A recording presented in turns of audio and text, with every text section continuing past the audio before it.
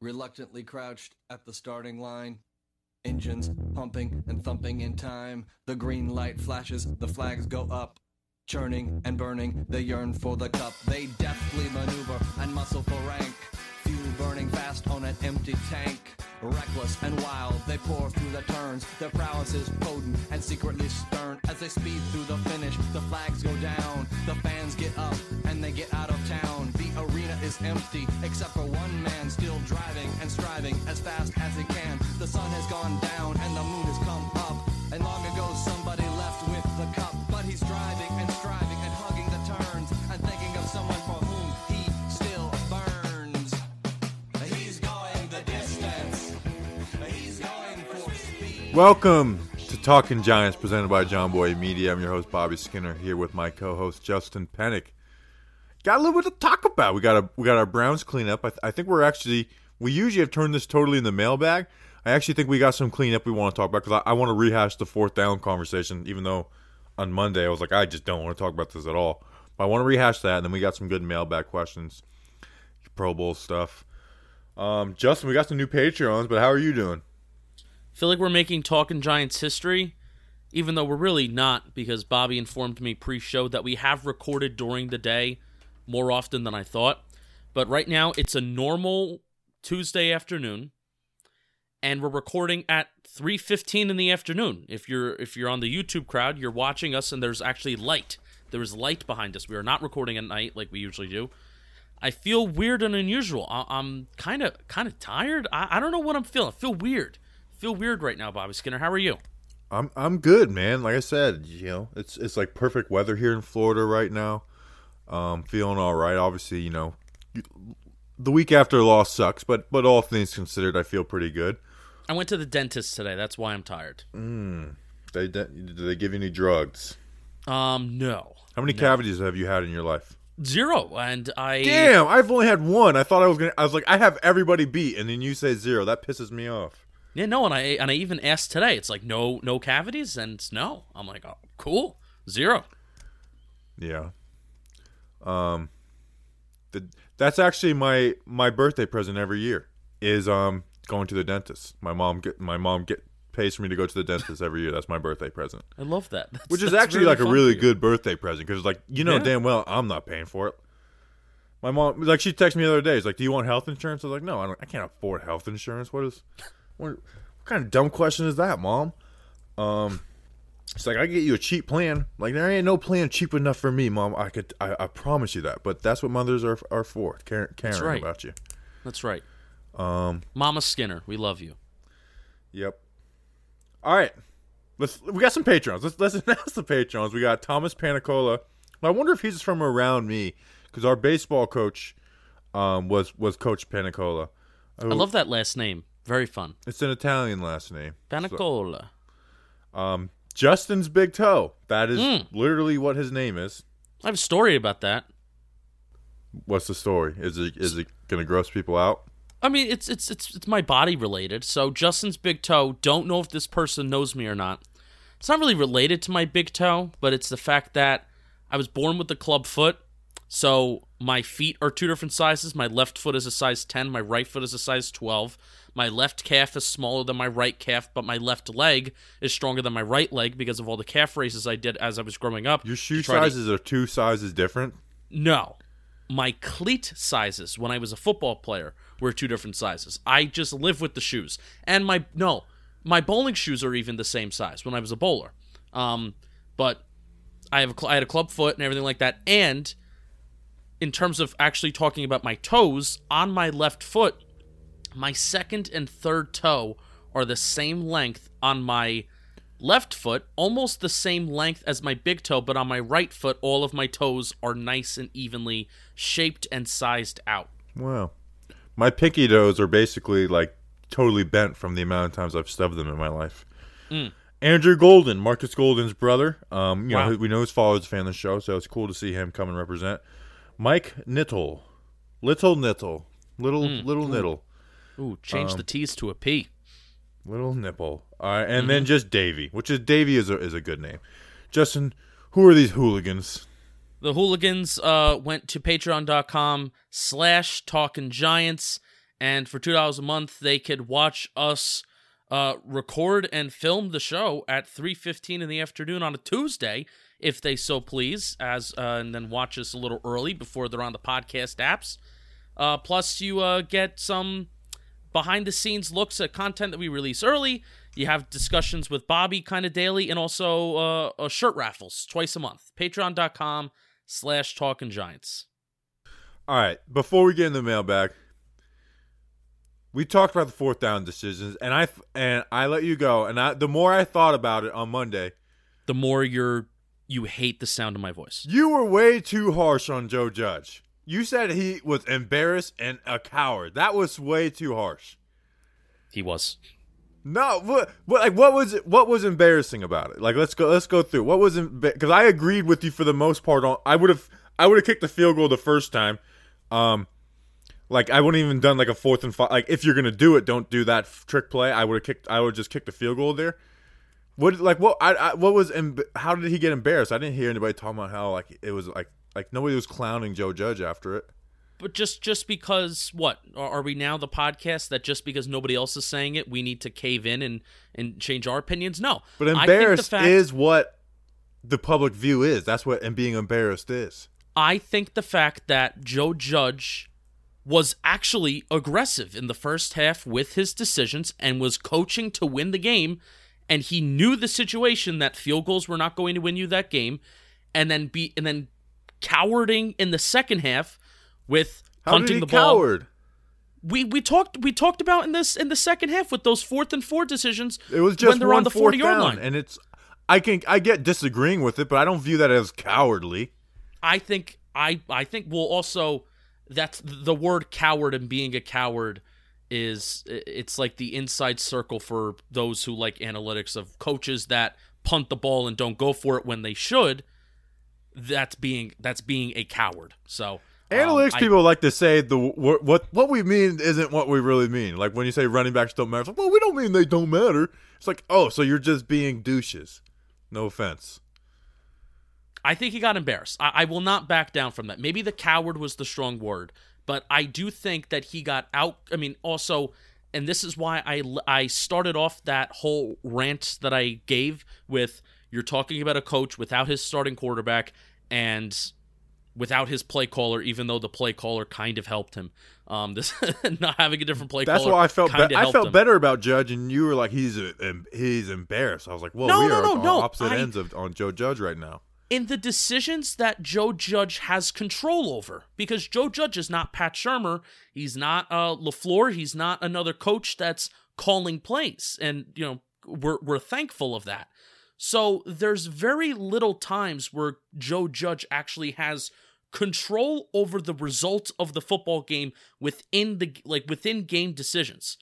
And when he did have control over it, I thought it looked bad that he was so aggressive in the first half, and then he was not as aggressive in the second half when he was down by multiple scores anyway. I think that's a bad look on national television. I don't think you can just use one brush to like, okay, 4th downs do this. Like, he went for it on the first time, and I don't think it was like, I think he was like, hey, this was the first drive in the third quarter. We're down by 10. This game's, I mean, think about Seattle. They weren't down by 10, they were down by 5, but the first drive they didn't score. And then they came. It's like, so it wasn't like it was like not going for there made it an impossible. Well, also, function. I mean, you're and kicking the field goals, like looking back, it would have helped. It would have given them like there's a much better chance. Now I agree, the right decision was to go, but like being down 13-9 at the half is a big difference between being down 13-3. Yeah, but also executing those plays and trying to put 7 points on the board would have been a bigger difference. And that was my main point. Again, my point was not, oh, just because it's 4th down and short and you're on the other side of the 50-yard line, go for it. That's never analytics' point. That's never my point. My point is that you have to execute. I agree. And having your punter throw the ball, not a smart move. Running the ball out of the shotgun into a stacked box when you've been running the ball effectively all drive in rushing formations, that was not a smart thing to do. So I was more pointing at the execution of those 4th down plays rather than the decision. I think the fact that we've praised Joe Judge as the next coming of Parcells and Coughlin already. I think that this past Sunday was a little bit coming down to earth that he needs to improve on the in-game execution and decision-making on certain decisions that he makes. So that was the point. If they kicked the field goal the first drive of the game, are you like, that's a really bad decision, Joe Judge? No. Okay. No. All right, then we're closer. We're closer than we thought. it's fourth. It's fourth. I mean, I just heard. I re-listened to the app, and I was like, good. Like, I was like, this sounds really harsh. So good. That's it. All right. Speaking of harsh, Steve, take it away. Mail time. Mail time. The mail's here. Come on. Bye, guys. Here's the mail, it never fails. It makes me want to wag my tail. When it comes, I want to wail.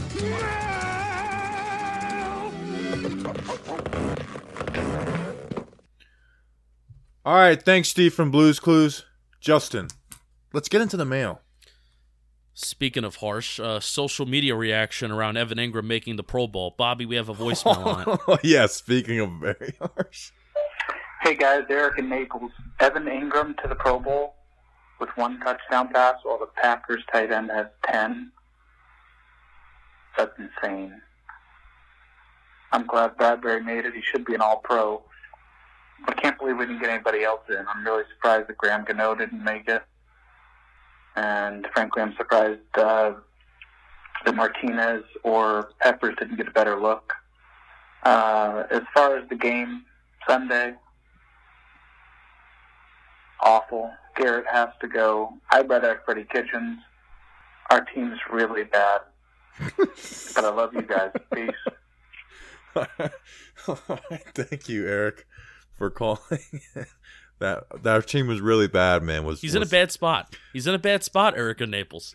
So, Evan Ingram made the Pro Bowl. James Bradbury made it. And then Blake Martinez.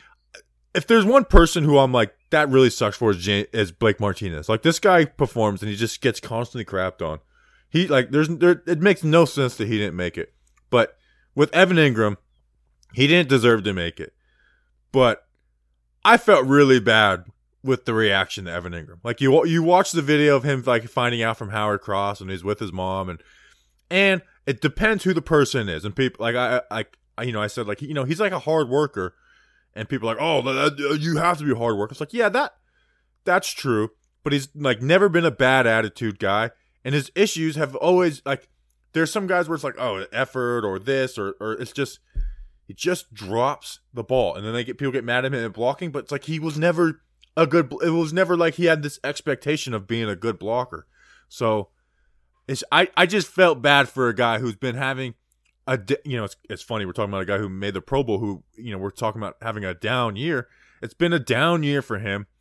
And I just felt bad for him that he was getting it felt like he was just getting assaulted on social media. And then you're posting videos of all his worst moments, even though a couple of those were Jones. Like, I was like, good Lord, Justin. Like, we are. No, that was a video that I posted months ago.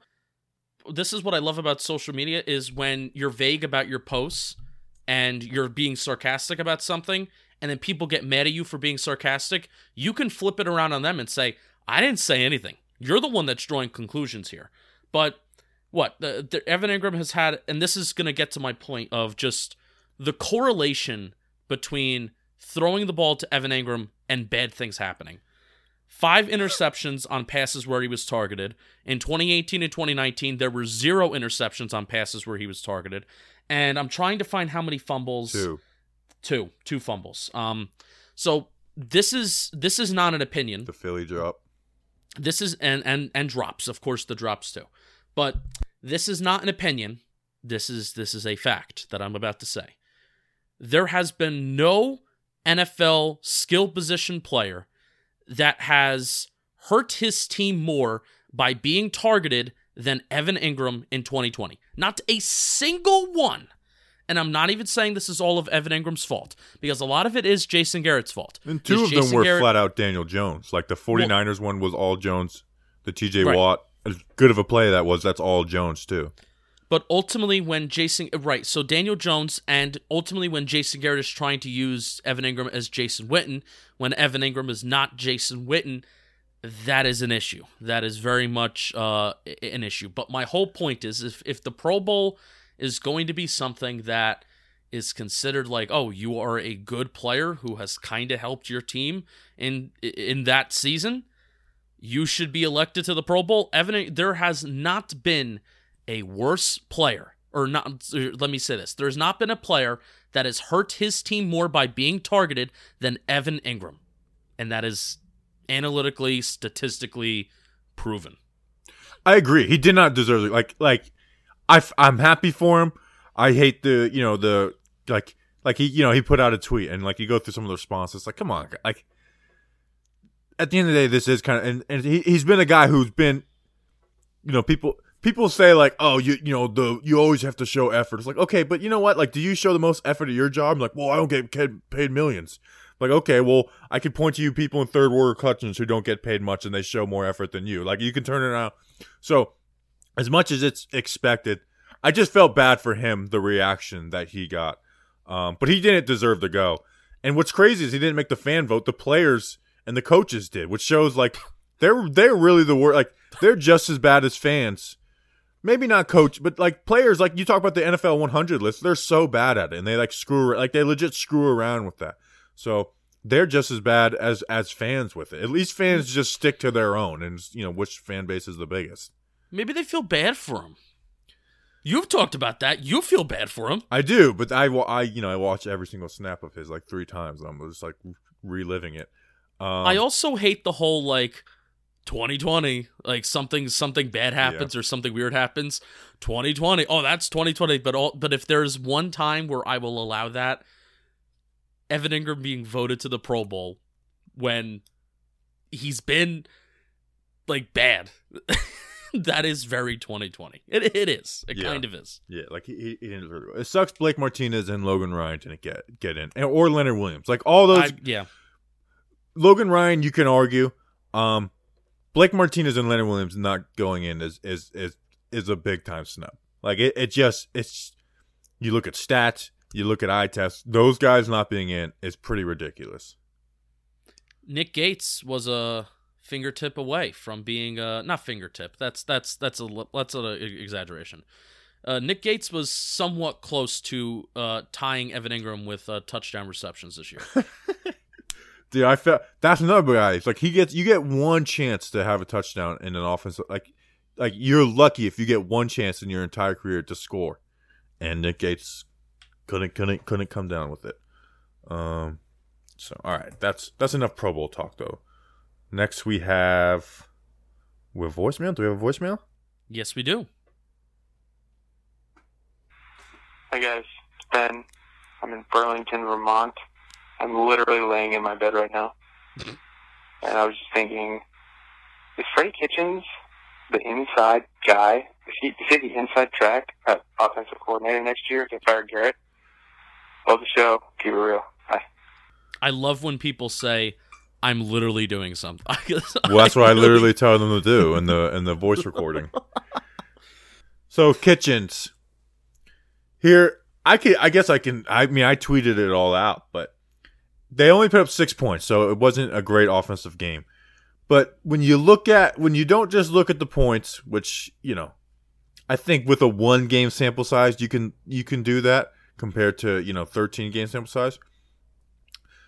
They got into the Browns territory on the first 4 drives of the game.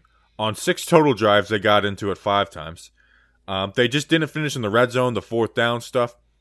And they attacked downfield more than they have all year. With, the whole 2 15-plus yard route things I do. They had 15 of those. The second highest this year was either 11 or 12, and that was week 2 versus Chicago. It was a better offense. It was more spaced out. You saw Shepard and Slayton being wide open. Like you had Tate being, good, some contested stuff. Hell, you had Levine Toilolo and Elijah Penny having 10-yard catches because they're wide open underneath. We used draw plays. We hadn't seen draw plays all year, and I'm talking about like busted open. Like these holes were the biggest holes I've ever seen. It was better. That being said, what Kitchens didn't do was anything innovative. It was simple. But it's simple stuff that we've been asking for. So if anything, it exposed Garrett. I don't know if Kitchens is the guy, And I don't really think Kitchens is the guy. Like, I don't think Kitchens is the guy who I think can call a good, aggressive game plan. But I don't know if Kitchens is going to be the guy that's going to find a defense's weakness and attack it and be able to self. Like, I don't know if he's going to be that type of innovator, where he could just be consistently aggressive. And there's times where it's like, hey, you can't be aggressive for this game plan. You know, like I'm thinking Arizona last year, where Jones is looking downfield. It's like, man, the underneath is wide open. So I am not calling for Freddie Kitchens to be the OC. I just believe that Jason Garrett, this is just exposing what we've been saying about Jason Garrett, and it's just more proof that Jason Garrett needs to be moved on from.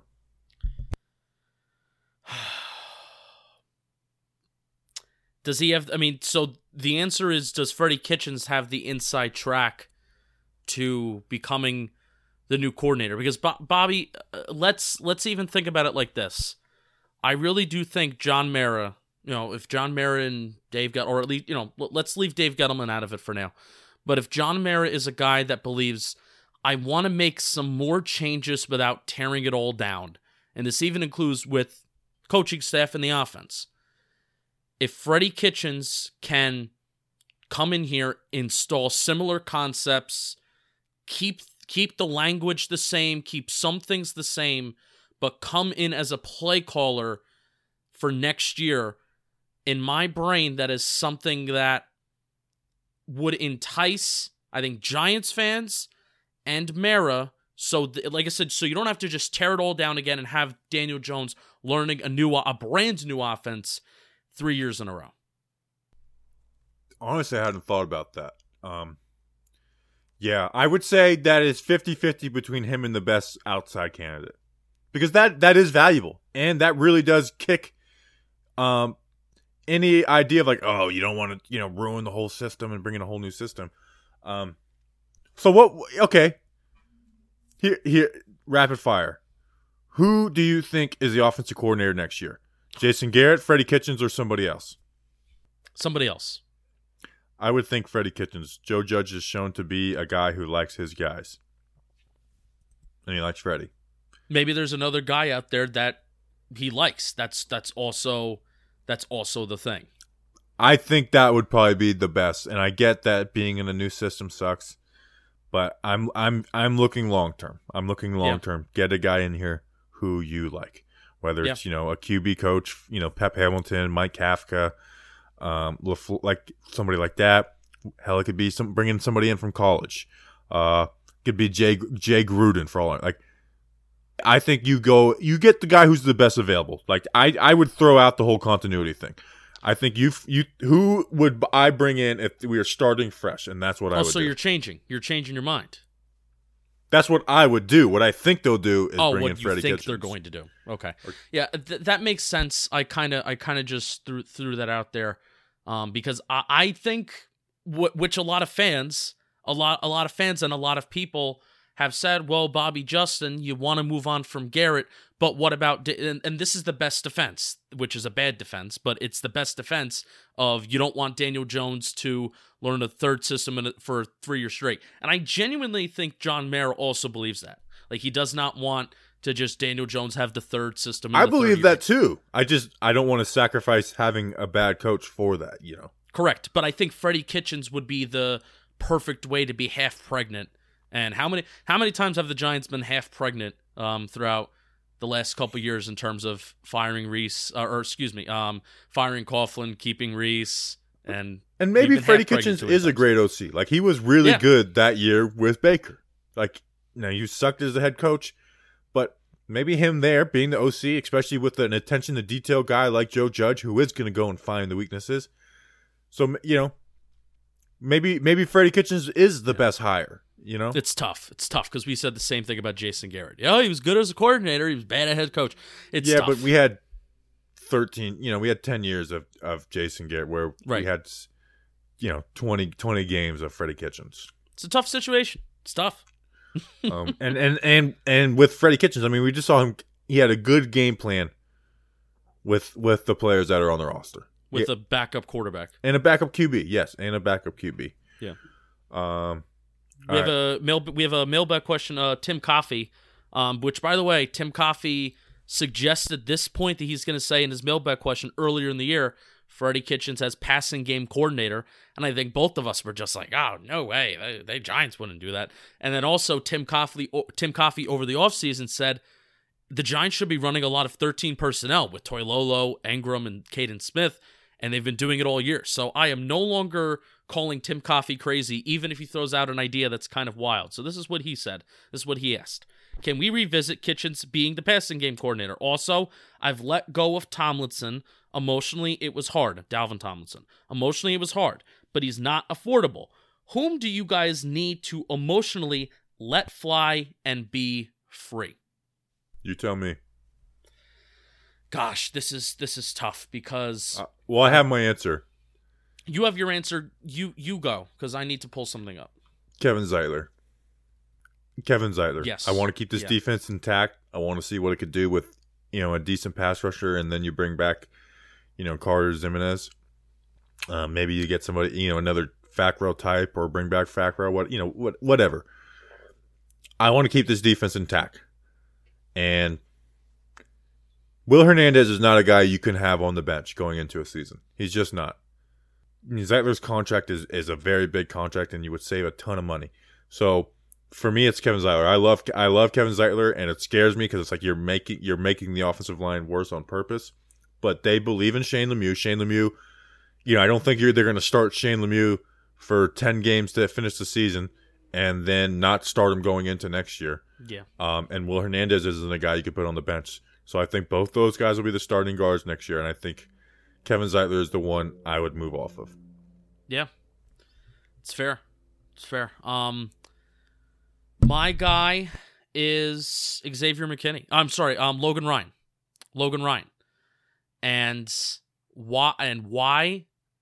It's because where is Xavier McKinney going to go? If you have Jabril Peppers here hopefully long term, because his contract will be up at the end of next year. You have Darnay Holmes here, so he's your slot corner.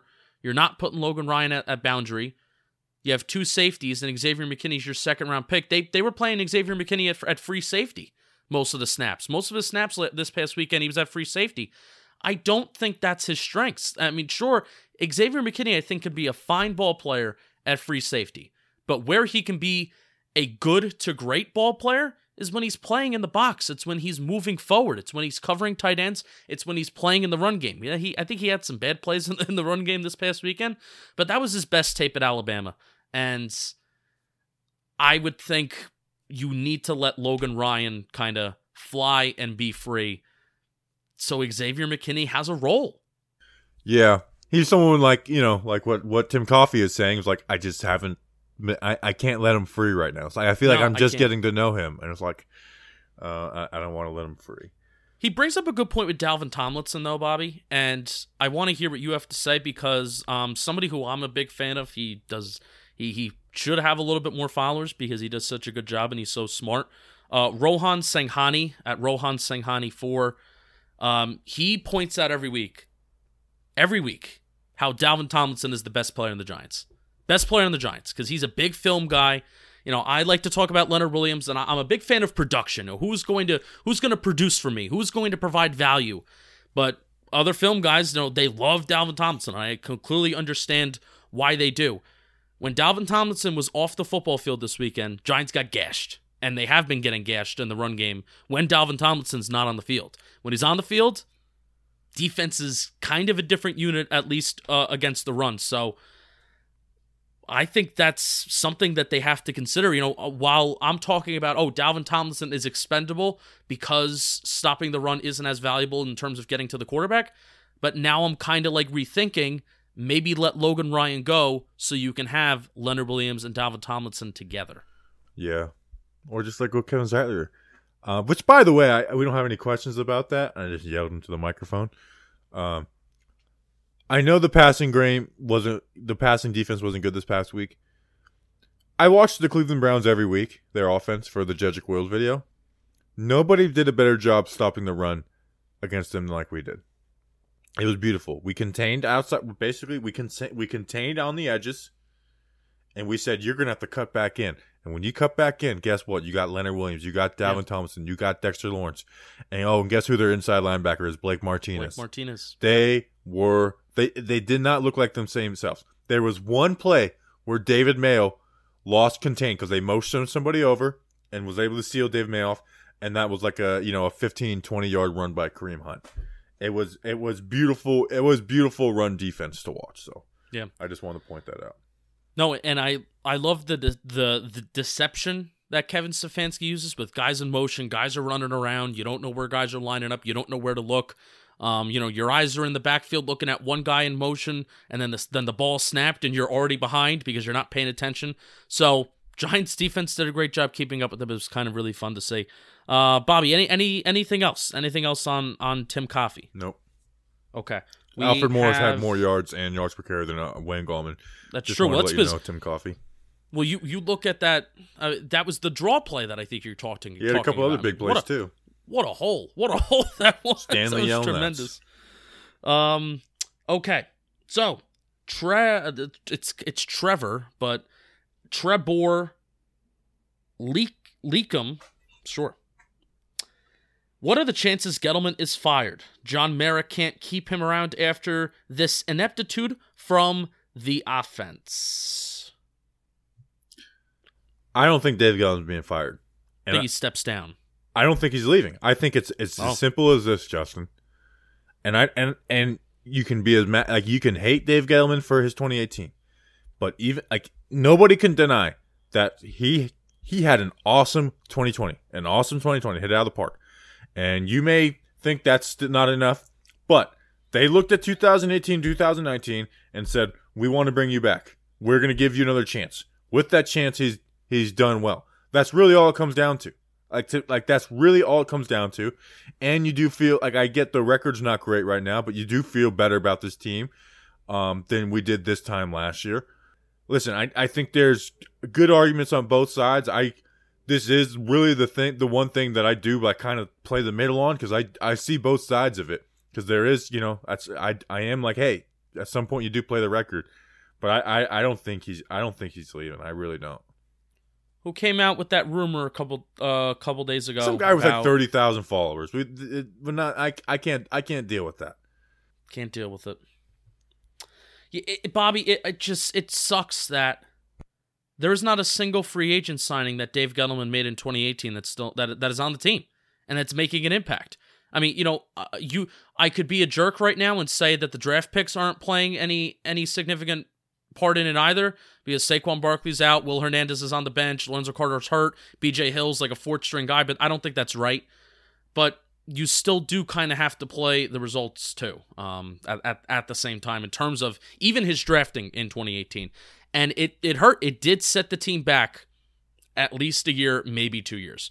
So, but again, we don't know how much of the decision making is John Mara middling in the decisions, and we don't know how much of it was actually Dave Gettleman doing what he has to do. Clearly, I think when John Mara let the football people make the football decisions, and that was this offseason. I think that was really this offseason, where it's like, you know what? We're in this mess. We're in this mess for a reason. Football people make the football decisions, and those were good decisions that were made. So, you know what I think it comes down to? Yeah. Next question. It comes down to next question. This is a mailbag from our friend Brian Porras at BPorras1. Is it fair to assume that Judge's reference to Jones's long-term future means that he's sold on Jones for at least the near term? No, that was just him talking in a press conference. This is what I think it comes down to. What is Joe Judge's view of Daniel Jones? Not Dave Gettleman's. Dave Gettleman invested in him. Dave Gettleman drafted him. Joe Judge didn't. I think that will be the deciding factor with Dave Gettleman. Is what does Joe Judge think of Daniel Jones? I really think that's the deciding factor. It's unfortunately not even that too. It's also, what do you think of the other alternative options out there? Because Jones is under contract for the next 3 years, but they could, at least. They could not draft somebody and Joe Judge still not like him. You know what I mean? Right, but if we're talking about next year, right? If we're talking about next year, if we're talking about 2021, because ultimately Dave Gettleman's future is tied to the success of Daniel Jones. It is. Yeah. So, But they could even go in. I'm saying if Joe Judge isn't like a believer, like if he doesn't have that same view of Daniel Jones that Dave Gettleman and Pat Shurmur had, he can even go into year 3, but also like signal to ownership like, hey, I'll go into year 3 with this guy, but you know, I'm fine moving on from the GM who got him. I don't know. This is a lot of speculation right now. I don't know what Joe Judge's feelings are of Daniel Jones. He hasn't shown that he loves him like the way Pat Shurmur did. He certainly hasn't shown that he doesn't like him like Pat Shurmur showed about Eli Manning. Pat Shurmur showed that even on the sideline too. Like when Eli Manning was in the latter parts of his career, did. Pat Shurmur showed like just total frustration with what Eli Manning was doing. So, also they have masks on this year and it's tough. And yeah, that's true. Yeah, it's just now Daniel Jones hasn't done anything to love this year, but like Joe Judge, like have you really, besides like some basic stuff, have you heard Joe Judge sing the praises of Daniel Jones? No, have you heard him sing the praises of anybody? No, which is the good thing about Joe Judge is it's hard to get a read on him. Correct. And that's why it's a big if. So I don't know Austin what Mack. Joe Judge thinks about Daniel Jones. I heard Joe Judge sing the praises about Austin Mack, about he shows up first, he's a really hard worker. I don't believe Austin Mack shows up first. You're saying you don't believe Joe Judge, Bobby? Not all the time. Yeah, so I mean, everyone knows where I feel, where I stand on Daniel Jones. I like him. I believe in him. He hasn't proven it yet, but I do believe he has what it takes. And I'm just not. I'm not going to reply. He didn't get a fair shake. He did not No, get they a fair screwed him shake this year. in 2020. Yeah. It's not like I said, I've never used wide receivers and offensive line as an excuse this year. This offensive scheme is built to fail. I don't think, like we said on Monday's episode, I don't think anybody, unless you are totally audibling at the line of scrimmage, like with Tony Romo, or you have the best talent in the world, Jason Garrett calls a game like we have an offense that defenses are scared of, and an offensive line that defenses are scared of, and wide receivers that they're afraid are going to stretch them. Jason Garrett sucks. He screwed this year for Daniel Jones. Not Darius Slayton separation numbers, not Golden Tate, not Evan Ingram dropping the ball, although that, not the offensive line, him being the, top 3 in pressure and sacks. Those all didn't help, but those didn't screw him. Jason Garrett screwed him. We have a voicemail about Dion Lewis and the kick return game. Oh boy, let's see if I can freaking figure out this voicemail thing. Boy. I really screwed it up last time. Let's see. We got Dion Lewis. This is from a number that starts with a 9. Do I have it? Bam. Yo, Talking Giants. It's Joe from Hoboken, New Jersey. So you guys are recording earlier today. I'll try and get in there at the last minute. I got a question for you guys.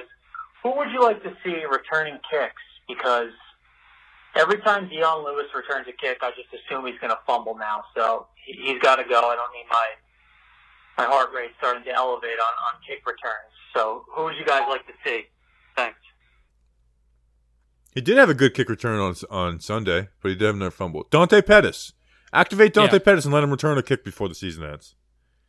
Yeah, the thing is that who would you release or deactivate or whatever? You would need to make a corresponding move. T.J. Brunson. He's on the active roster? Yeah. He's Yeah, inactive get him every out week, of but he's here. on the active roster. Get him out of here. Seriously. Yeah. He's useless. He sucks. You've never seen him play. I saw him play at South Carolina. He sucked. In fact, there's one thing I was mad at Dave Gettleman for in the offseason is the fact that they drafted T.J. Brunson before Tay Crowder. Yeah. T.J. Brunson was usually there. Like I said, there's usually one guy of the year in the draft that I don't like and one undrafted free agent where I can't find anything positive about. Last year it was Chris Slayton, who never got a chance with the Giants, the 7th round pick. This year it's T.J. Brunson. Last year, undrafted free agents, it was John Hillman. This year, undrafted free agents, I think it was Dana Levine, even though I was like, he can get off the ball quick, but that's about it. Honestly, Nico Lalos was one of those guys. How about that? I was not a Nico Lalos fan. I'm putting together something. Who is that? That's John Hillman and me. I'm putting together something. Worst Giants starting running back in my lifetime. Wow. It's just not true. a hot take. It's rough. I still follow him on Twitter. I need to unfollow him. Wow. Very mean. We have a voicemail on Darius Slayton. Hey, boys. Big fan of the podcast. And sitting on my couch from Chemung, New Jersey, watching the Steelers absolutely suck. But one thing I've noticed just over the last couple weeks, and you guys pointed out, is just how, I don't know if Darius Slayton is injured or disinterested, but he has just not looked like the same guy for multiple weeks now. And in an offense where maybe Kitchens takes over the play calling, I just would love to see Slayton get more into the game because he's that deep threat that Jones or Colt McCoy, if he's still in place of Jones, just someone you can use to take those deep shots. And I was looking to see what you guys thought about that. All right, so this is actually very good timing. Thank you for calling and asking this question because Darius Slayton in 2019 played 14 games. Darius Slayton in 2020 has played 14 games. And the snap count isn't all that different either as of right now because he only has 70 more snaps in 2020 this year than he did in 2019. So the comparisons are perfect right now. You don't need to do rates. You don't need to do anything like that. So 84 targets. Same in 2019, same in 2020. Both have 84 targets, 48 catches to 46 catches in 2020, so 2 catches less. The catch percentage is a little bit worse, 57% 2019, 55% in 2020. He has more first downs, 37 first downs, 32, 3 to 8 touchdowns. That's tough because he started off the year catching some touchdowns. I know week 1 he had a really big touchdown. He was big play Slay. That has kind of disappeared. The yards per reception, 15.4 to 15.3 is the same, about the same. Now this is where you get to some of the more advanced numbers, and this is where you can get a little frustrated with scheme. Yards before the catch per reception is about a half a yard greater this year than it was last year, but the average depth of target, he's not being targeted as deep down the field he's not being targeted deep down the field as he was in 2020, as he was in 2019. That's about a yard less. He only has 1 broken tackle versus 5. The yards after catch per reception is almost an entire yard less than it was in 2019. So much like this Giants offense is in general, you catch the ball, you get tackled. There is not really anything that is separating these Giants wide receivers in terms of what they can do with the ball in their hands after the catch. And I guess kind of the point to this is that even though we're underwhelmed with Darius Slayton's 2020 performance, it's kind of the same as it was in 2019, except without the touchdowns. But the touchdowns are important. Touchdowns are important. I do think he's injured. I do think he's a little banged up. Oh, he definitely is. Yeah. He's getting off-season surgery. Like, he will be the guy that we will hear, oh, this guy's getting off-season surgery, even though he didn't miss any time, miss any games over the course of the year. Darius Slayton's going to get off-season surgery. He's going to be one of those guys. Yeah, I mean, everyone has suffered because of this offense. I mean, all these offensive players, doesn't mean you can say that Darius Slayton has suffered from being in this offense, and he's also not a wide receiver 1. And he's had some drop issues. I mean, that drop on the slant on Sunday night, he had some yards to go with that. Like, he catches that, he's got at least another 10. He's got at least another 10 yards. And if it can beat one guy, that could turn to 6. I know it seems like every time someone drops a pass, we all just say, "Oh, that was 6," and forget that like he has world-class athletes chasing him. But that was one where he could have got at least another 10 yards on it. So yeah, Slayton, we overreacted week 1 saying he's a wide receiver 1, but I also think it's an overreaction to say that this guy won't start start for a good team. Like, I think he's a starting wide receiver for damn near every NFL team besides maybe like the Cowboys or the Bucks. 6 drops this year versus 2 last year. So that is something I did. Yeah, I did forget to say that. So, yeah. All right, what do we got next? What do we got next? We have a mailbag. We have a mailbag question asking about Bobby's opinion on something. So, Hot Dog at 0HotDog0. What gives Bobby a bigger chub? Chaz Surratt or crazy people? Example, Florida people, Eagles fans. Chaz Surratt, because I don't have Chaz Surratt. I got crazy people in my life. Chaz Surratt, I don't have in my life yet, and I want him so badly. Like, we need to get him. We need to figure out a way to draft him. I don't care what you have to do. I don't care if you have to trade up for, a million picks. Get me Chaz Surratt. Million. Coach at Mr. Coach Clean. Why do the Giants keep calling timeouts on defense while in the red zone? The very next play against both the Browns and the Cardinals were touchdowns. This is an interesting question. I didn't know both of those next plays were touchdowns. The Giants are the number one red zone team in the National Football League. They're very, very good in the red zone. They're very, very good when teams cross the 50-yard line in terms of buckling down. Bobby, what are your thoughts? To get the personnel they want on the field, the touchdowns are coincidental. I would agree. I like the idea of having a little bit more time to come up with the play call, but ultimately that gives the offense a little bit more time to come up with the play call. I would also like to think they already have those plays. Like, they have their red zone plays. It's not like you're giving them more time to come up with a better call, right? They already have them set. It depends on personnel. It's not like offense where it's like, all right, these are our 2-point conversion plays. No, I'm talking about on I think Coach's point might have been you're giving the opposing team more time to come up with the play call. Then that's my point. Like, you already have your set plays. Yeah.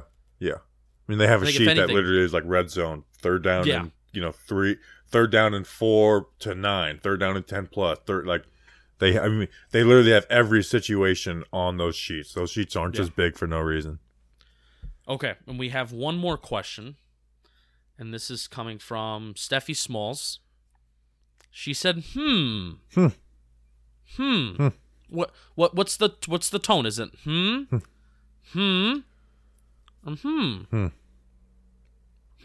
Okay. That's it. That's a cleanup of mailbag. All right, cool stuff. Look at us doing a short episode. How about that? That's unreal. Mailbag has become our longest episode of the week. Not this week, people. Not this week. Should I get an interview for the Ravens game? I feel like we're at the point of the year where interviews aren't necessary. No. Can we talk about all the different scenarios of winning the division or losing the division? If Washington wins on Sunday and we lose, we're done. If Washington loses and we lose, still in it. We would also need Dallas to lose? No. Here's my question. Would we win a tiebreaker with Dallas? I don't know. I think if it's a 3-way tie, it turns into something else. So I don't know. Turns into a jousting match at medieval times. Do a Kansas City tiebreaker. Have you ever been in one of those? No. That sucks. Medieval jousting match at medieval times? I was referring to the Kansas City tiebreaker, but if you have any jousting matches, I'd love to hear. Yeah, no. I've been, but I have not been any myself. What is a Kansas City tiebreaker? Red team going down.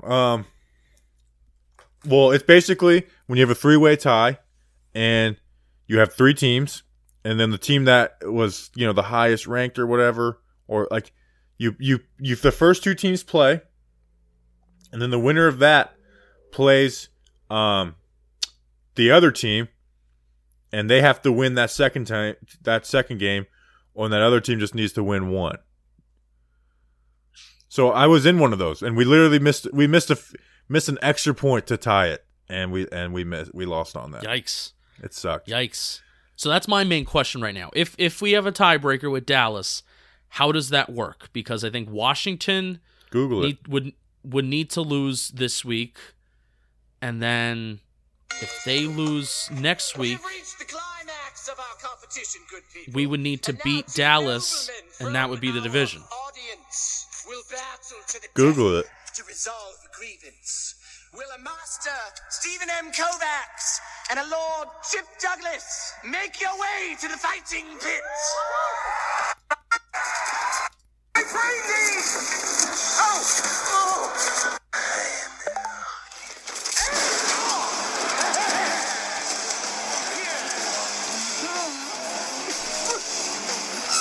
That's it, spirit.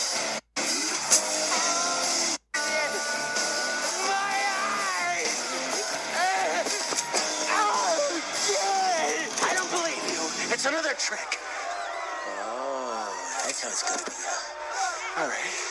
You want to play rough? Daddy can play rough.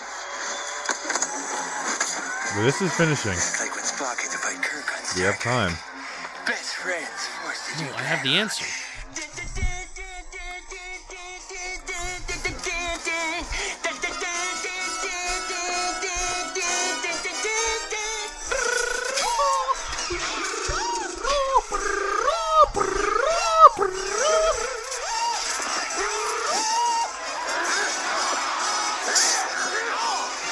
Champ, this isn't funny. Will you stop it? The name is Spock. If we don't battle to the death, We'll kill us both. All right. That's What one of was my that favorite Jim Carrey scenes. What was that from? Cable Guy. I think it's probably Jim Carrey's most underrated movie.